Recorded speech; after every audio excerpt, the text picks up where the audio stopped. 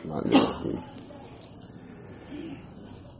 نحمدہ ونصلی علی رسول الکریم اما بعد وعلی آلہ واصحابہ اجمعین اما بعد اعوذ باللہ من الشیطان الرجیم بسم اللہ الرحمن الرحیم.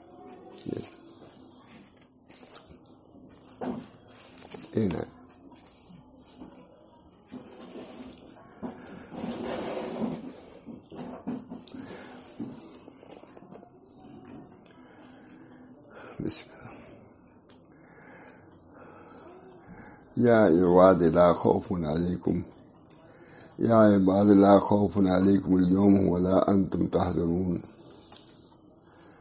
الذین آمنوا بآیاتنا وکانوا مسلمین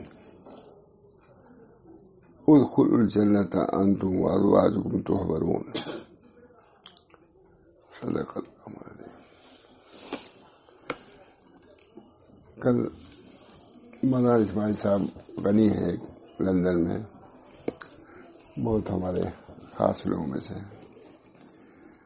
تو ذرا سے اس آیتوں میں پڑھتے میں رک گیا تھا، تو انہوں نے فوراً کیا فلاں پارے میں ہے فلاں، بس اب ان کا بات کرنا چاہتے تھے، اسی میں انہوں نے کہا میرے لیے دعا بھی کرا دینا.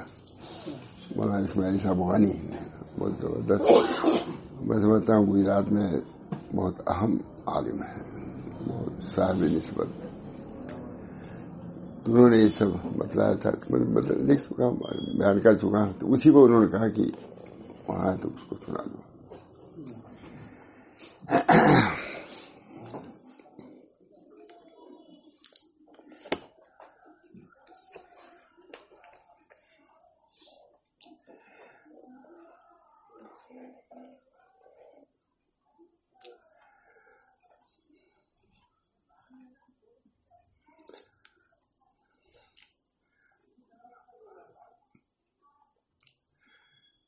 اعوذ باللہ من الشیطان الرجیم بسم اللہ الرحمن الرحیم.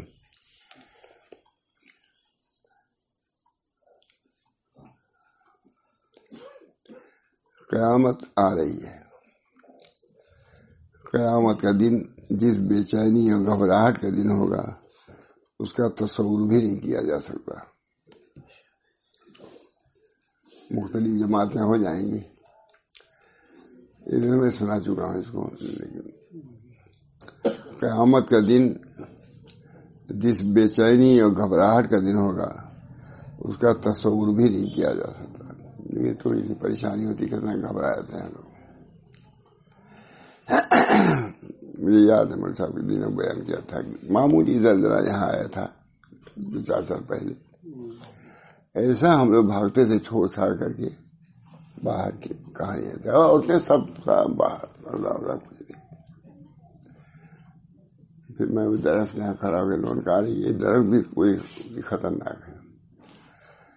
بولے صاحب جب اس زلزلے کا جو معمولی زلزلہ کوئی اذا زلزلت الارض زلزالها واخرجت الارض اثقالها وقال الانسان ما لها يومئذ تحدث اخبارها. ایسا زلزلہ اس کا تصور بھی آدمی نہیں کر سکتا. واقعہ سنایا ہم نے کہ عشاء کی نماز میں امام صاحب نے اذا زلزلت سورہ پڑھی، تو بقول حضرت کے امام صاحب پڑھ کے حجرے میں چلے گئے. لیکن ہمارے امام ابو حنیفہ رحمۃ اللہ علیہ اس سورہ کے سننے کے بعد عشاء بعد بیٹھ گئے اور کہتے رہے اے وہ ذات جو ذرہ برابر نیکی کا بدلہ نیکی سے دے گی اور برائی کا بدلہ برائی سے دے گی. یہ کہتے تھے اور روتے تھے. فری کے اعلان ہو گئی.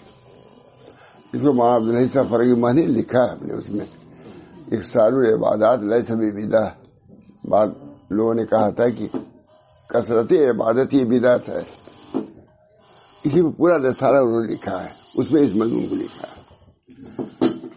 اکثار العبادت لیس ببدعہ، نام بہت اچھا اور بڑا ہے تھوڑا سا. عبادت میں کثرت کرنا یہ بدعت نہیں ہے، اس میں پورا رسالہ ہے. اسی میں ایک یہ بھی رسالہ ہے، ایک قول ہے جو امام صاحب کا ہے. یہ امام تو چلے گئے بڑھا کر کے. لیکن حضرت امام ابو حنیفہ رحمۃ اللہ علیہ مطلب امام صاحب جیسا رات بھر عبادت کرتا رہا, یہ روتا رہا, ایک ساری تو ہے.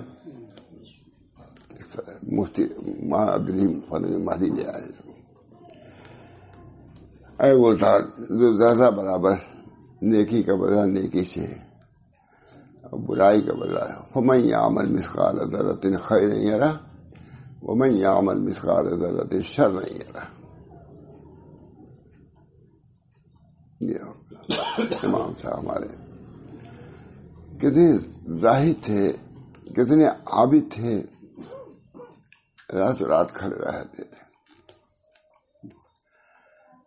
ایک یہودی کا مکان بھی بغل میں تھا امام صاحب کے یہاں.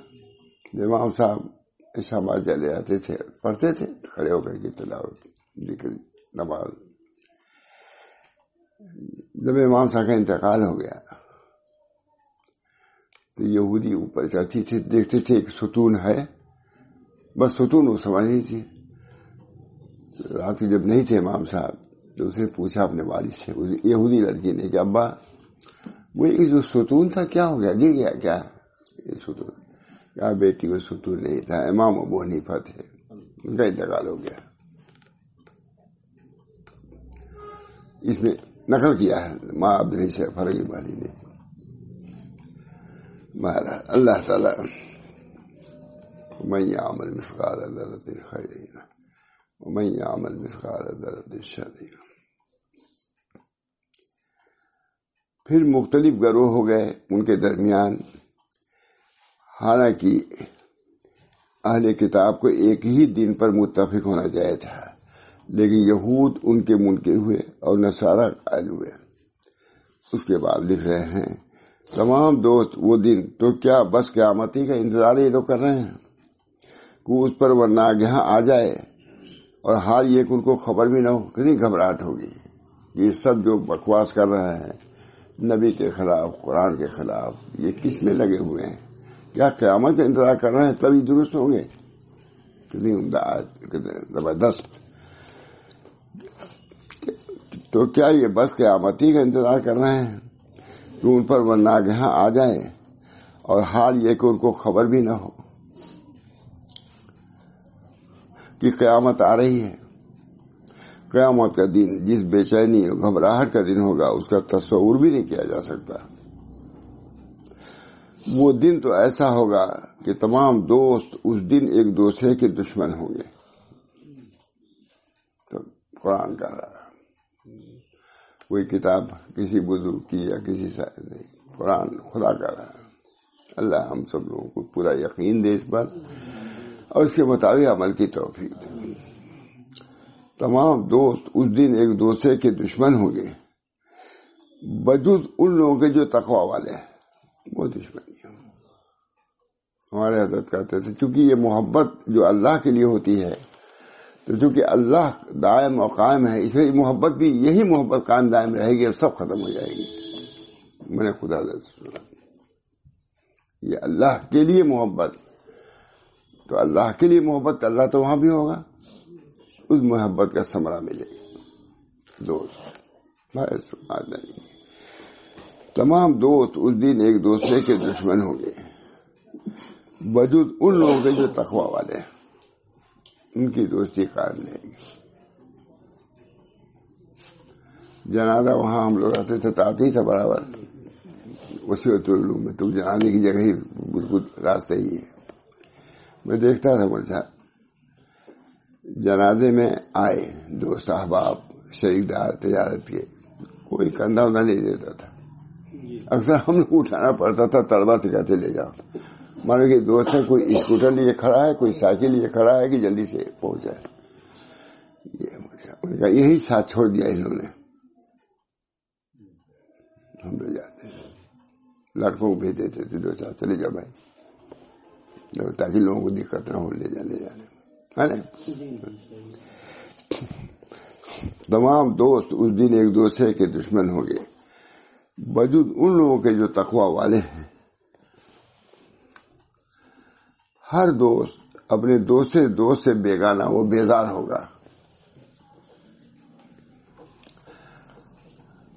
ہر دوست اپنے دوسرے دوست سے بیگانہ و بیزار ہوگا، البتہ اہل ایمان و تقوی دنیا کی دوستی کو وہاں بھی یاد رکھتے ہوئے اپنے دوستوں کو پوچھتے ہوں گے۔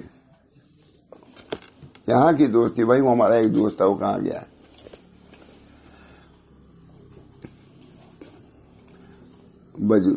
البتہ اہل ایمان و تقوی دنیا کی دوستی کو وہاں بھی یاد رکھتے ہوئے اپنے دوستوں کو پوچھتے ہوں گے اور یاد کرتے ہوں گے، تو ایسے ایمان و تقوی والوں کو پروردگار عالم کی طرف سے کہا جاتا ہے۔ اب ان لوگوں سے دوستی یہ ہے کہ چونکہ اللہ کے لیے انہوں نے دوست رکھا، انہوں نے اللہ تعالیٰ کیا دے گا، تو ایسے ایمان و تقوی والوں کو پروردگار عالم کی طرف سے کہا جاتا ہوگا کہ اے میرے بندو کوئی خوف نہیں تم پر آج، اے میرے بندو کوئی خوف نہیں تم پر آج کے دن، اور نہ ہی تم غمگین ہو گئے، غم نہ کرو، غم اٹھا چکے ہیں سب۔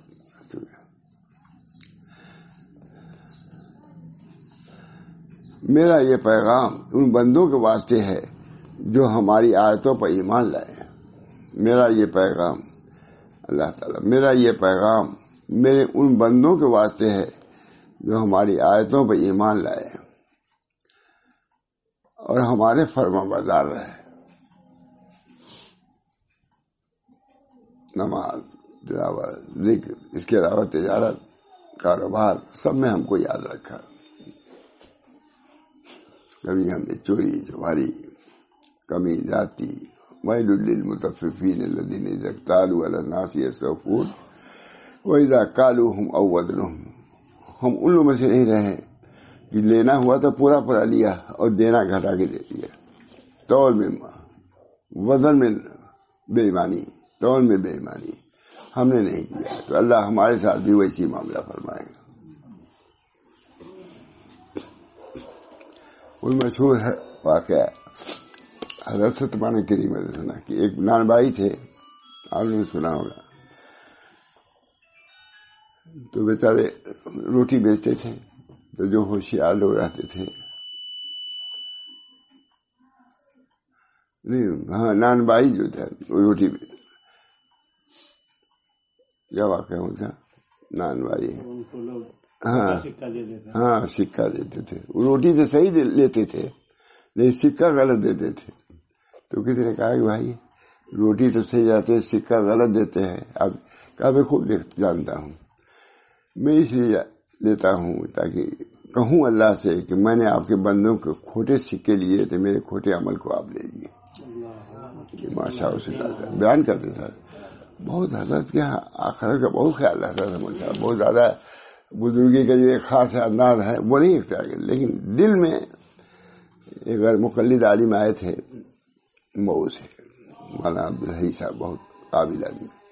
یہاں مولانا کو میں نے دیکھا کہ یہ شخص اپنے حال کا بہت اخفا کرتا ہے، ایسا بولا، آنسو آتے ہیں آنکھ میں لیکن اسی کو وہیں جذب کر دیتے ہیں، وہ گن نہیں دیتے تاکہ لوگوں کو یہ معلوم نہ ہو، یہ ان کی بات ہے غیر مقلد عالم۔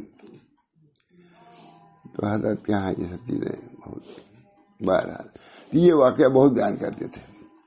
وہ نان بھائی کھوٹا سکہ لیتے، لوگ دیتے تھے، وہ لے لیتے تھے، اور روٹی اچھی دیتے۔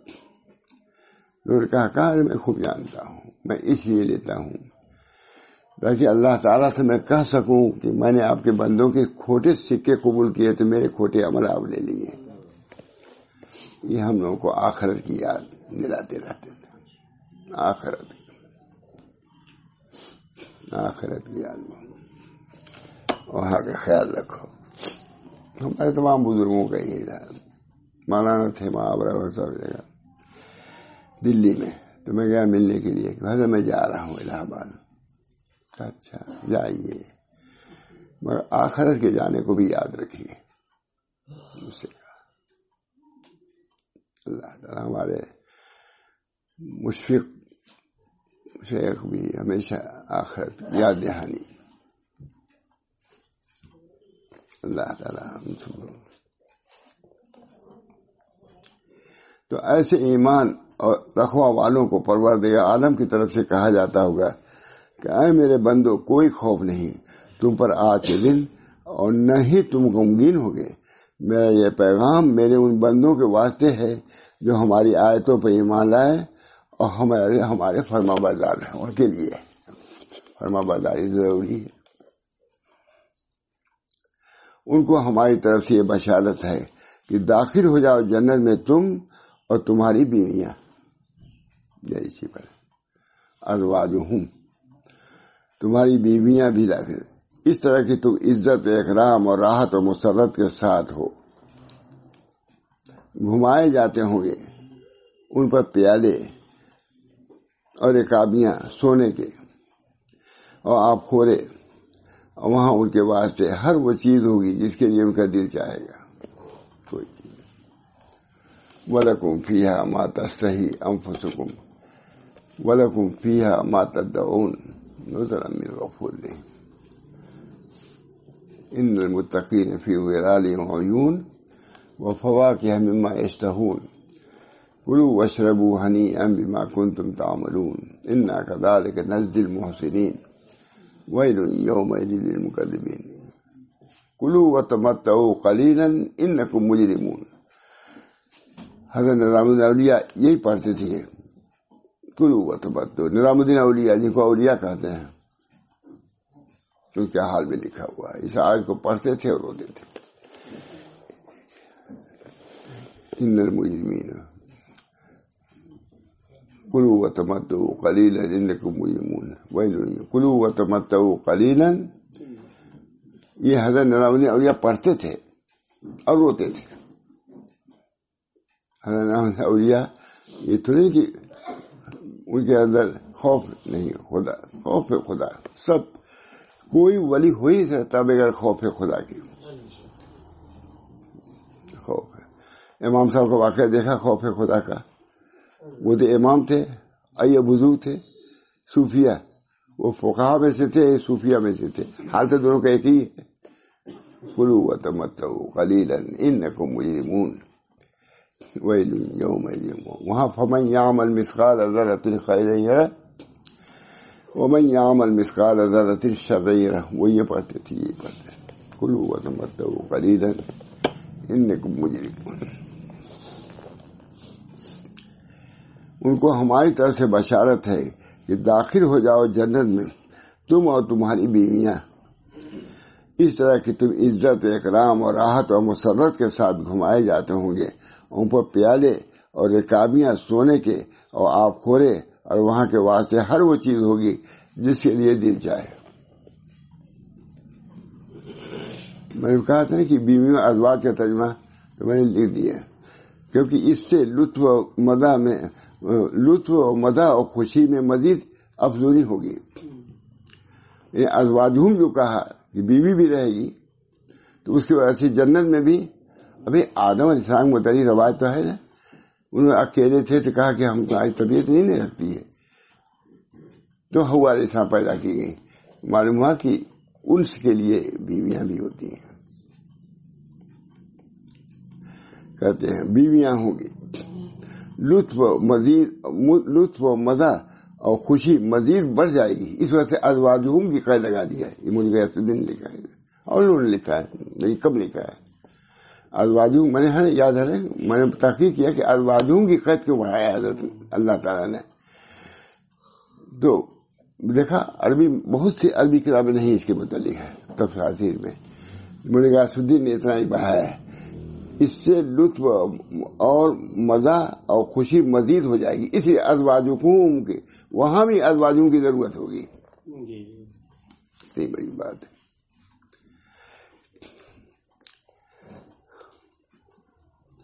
داخل ہو جاؤ جنت میں تم اور تمہاری بیویاں اس طرح کی تم عزت و اکرام اور راحت اور مسرت کے ساتھ ہو. گھمائے جاتے ہوں گے ان پر پیالے یا رکابیاں سونے کے اور آپ خورے، اور وہاں ان کے واسطے ہر وہ چیز ہوگی جس کے لیے ان کا دل جائے. وَلَكُمْ فِيهَا مَا تَشْتَهِي أَنفُسُكُمْ وَلَكُمْ فِيهَا كُلُوا وَتَمَتَّعُوا قَلِيلًا. اس کے برخلاف دیکھیے وہی پر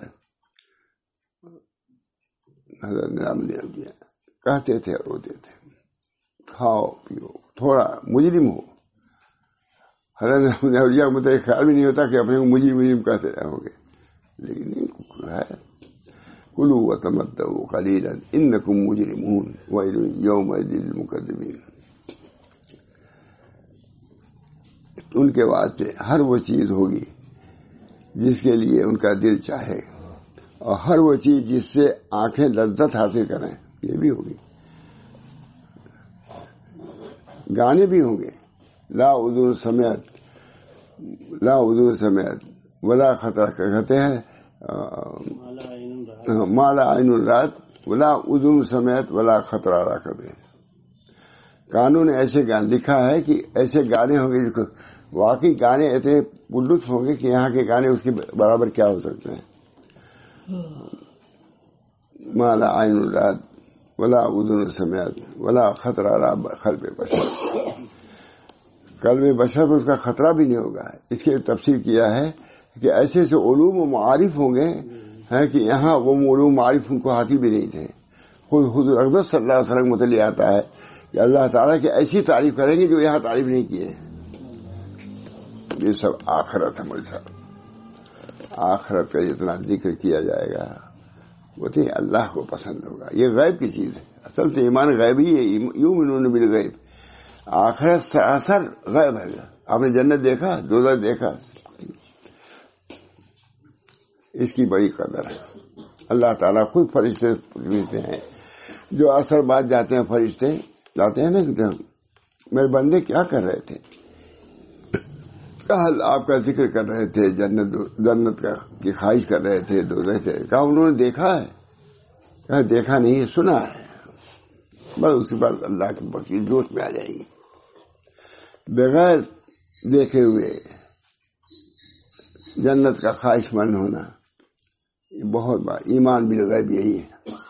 اس وجہ سے ایک خطبہ ہے ماتھانی کا، الجنت حق والنار حق، ہے کبھی کبھی محبوب پڑھتے ہیں، الجنت حق والنار حق، حدیث ہے۔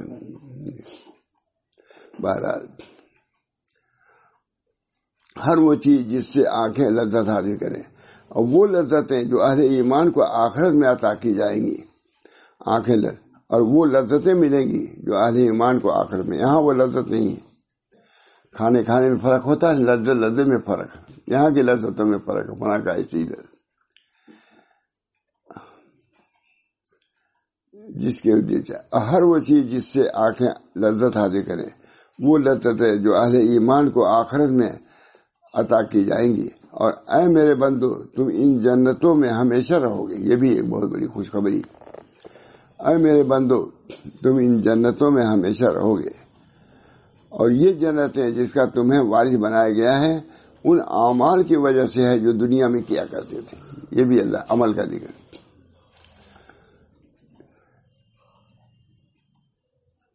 اس پہ اشکال ہوتا ہے، میں نے بہت بیان کیا وہاں۔ یہاں عمل کا خاص اللہ تعالیٰ ہی کر رہے ہیں کہ حضور صلی اللہ علیہ وسلم نے فرمایا کہ کوئی جنت میں عمل سے نہیں جائے گا، اور اللہ تعالیٰ پورا قرآن بھرا ہوا کہ عمل ہی سے لوگ جنت میں جائیں گے۔ اللہ تعالیٰ تو یہ فرما رہے ہیں کہ عمل سے جنت میں جاؤ گے، اور حضور فرما رہے ہیں کوئی عمل سے جنت نہیں جائے گا۔ حضور سے سوال کیا گیا یا رسول اللہ کیا آپ بھی؟ کہا ہاں میں بھی رحمتی سے جاؤں گا۔ تو ایک گنا اشکال کیا ہے میں نے بیان کیا، بہت ہزار آدمی تھے، بلکہ بظاہر رسول میں خدا کے کلام میں وہ ہے منافات۔ اللہ کہہ رہا ہے کہ عمل ہی جنت جاؤ گے، ہے کہ تو ہم دیکھیے رسول کہہ رہے ہیں کوئی عمل سے جنت میں جائے گی نہیں۔ صحابہ نے پوچھا یا رسول اللہ آپ بھی نہیں کہا؟ میں بھی نہیں، میں بھی رحمت سے جاؤں گا۔ میں نے کہا اس وقت مولانا ابراہیم صاحب دیولا تھے جو بہت جماعت کے بہت خاص آدمی، بہت آدمی تھے مجھ سے، اب تھے شاید نہیں، ہزار آدمی تھے۔ میں نے کہا کہ مجھ کو یہ سمجھ میں آتا ہے کہ نبی مقام آبادیت سے بول رہا ہے، کوئی کتنے ہی عمل کرے۔ حدیث میں آتا ہے کہ نبی کریم صلی اللہ علیہ وسلم فرمایا اگر کوئی شخص پیدا ہوتے ہی سجدے میں گر گیا اور آخر تک سجدے میں رہا تب بھی اللہ کا حق ادا نہیں کر سکتا، ہے کہ نہیں حدیث؟ میں نے کہا نبی مقام ابدیت سے بول رہا ہے کہ اللہ کی ربوبیت کی وہ شان ہے کہ ہم کتنی ہی بات کریں اس کا حق ادا نہیں کر سکتے.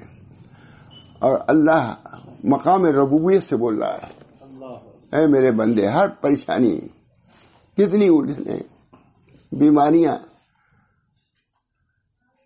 تو بھی مجھ کو یاد کر رہے تھے. اگر ایک مرتبہ ابھی اللہ کسی نے کہا بخش دیا جائے گا, ایک مرتبہ اللہ دنیا مافیا سے بہتر ہے. تو اللہ جس میں نے بیان کیا,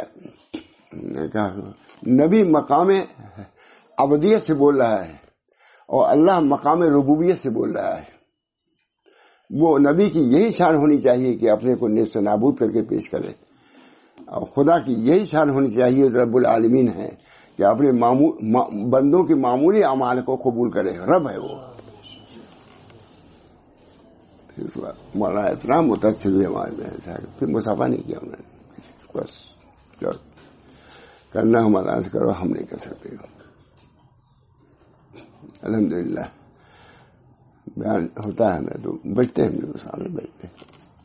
بہت مشہور ہے تبلیغ میں, تو ان کا اعلیٰ مقام ہے. اللہ کے شان نبی مقام ابدیت سے بول رہا ہے. میں نے یہ بیان کیا کہ ایک مجرم آئے گا, مجرم گنہگار اللہ کے سامنے کھڑا ہوگا, چہرے کے گوشت کٹ کٹ کے شرمندگی کی وجہ سے گرتے چلے جائیں گے. اللہ تعالیٰ فرمائے گے اے میرے بندے, اب دیکھیے ربوبیت آ رہی ہے, وہ ابدیت, یہ اے میرے بندے کیوں ذرا پریشان ہو, ہم ہی نے تو لکھ دیا تھا گناہ جس کے بعد تم نے گناہ کیا, ہمیں معاف بھی کر دیں. ہم ہی نے گناہ لکھا تھا کہ گناہ ہے, اسی گناہ کی وجہ سے تم شرمندہ ہو رہے ہو, ہم گناہ کو معاف کر دیتے ہیں, تم ہمارے بندے ہیں. اس کو تسلی دیا, ہم ہی نے تو لکھ دیا تھا گناہ, تو تم نے کیا, اپنے اوپر لے لیا اللہ نے, اس پہ چھوڑ دیا اپنے اوپر. ہم نے لکھا تھا اس بنا پہ یہ ہوا. لکھتے ہیں علماء, لکھتے ہیں کہ عبد کی یہی شان ہے اور رب کی یہ شان ہے.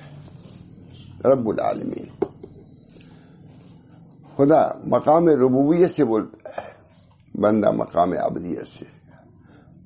مقام ابدیت یہی ہے کہ اپنے کو کچھ نہ سمجھو, ہے یہ میرا انداز کہ میں کچھ بھی نہیں ہے, یہ ہے میرا اعزاز کہ میں کچھ بھی نہیں ہوں. کچھ ہونا میرا ذلت و خواری کا سبب ہے. محمد کچھ ہونا میرا ذلت و خواری کا سبب ہے, یہ ہے میرا اعزاز کہ میں کچھ بھی نہیں ہوں. اللہ ایسے ہی کر دے ہم لوگ میں.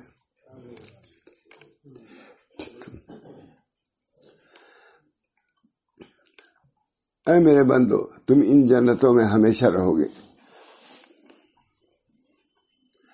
اور یہ جنتیں جن کا تمہیں وارث بنایا گیا ہے ان اعمال کی وجہ سے جو دنیا میں کیا کرتی, اسی کو بیان کیا میں نے.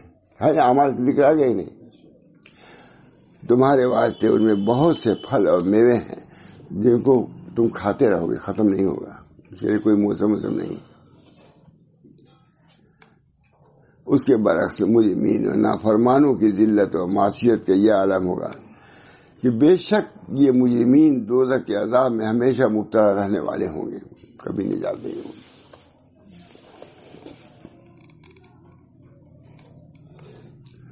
اس حال میں کہ نہ وہ عذاب ان سے کسی وقت ہلکا ہوگا اور نہ منقطع ہوگا, نہ ختم ہوگا نہ ہلکا ہوگا, بلکہ مسلسل اسی شدت و عظمت کے ساتھ جاری رہے گا, اور وہ اس میں رہیں گے. تمام امیدوں کے ختم ہو جانے کے بعد مایوسی کے عالم میں یہ سب کچھ بلا شبہ ان کے اعمال اور نافرمانیوں کا انجام ہے, اور ہم نے ان پر کوئی ظلم نہیں کیا.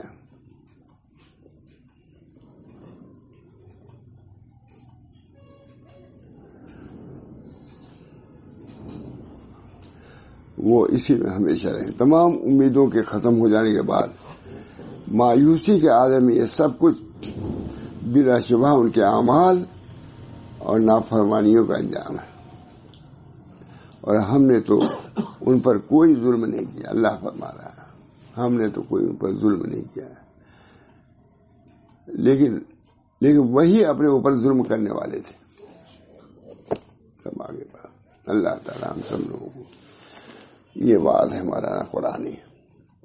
اللہ تعالیٰ ہے اس بات سے تو منتفع ہونے کی توفیق ہے. فبأي حدیث بعدہ یؤمنون.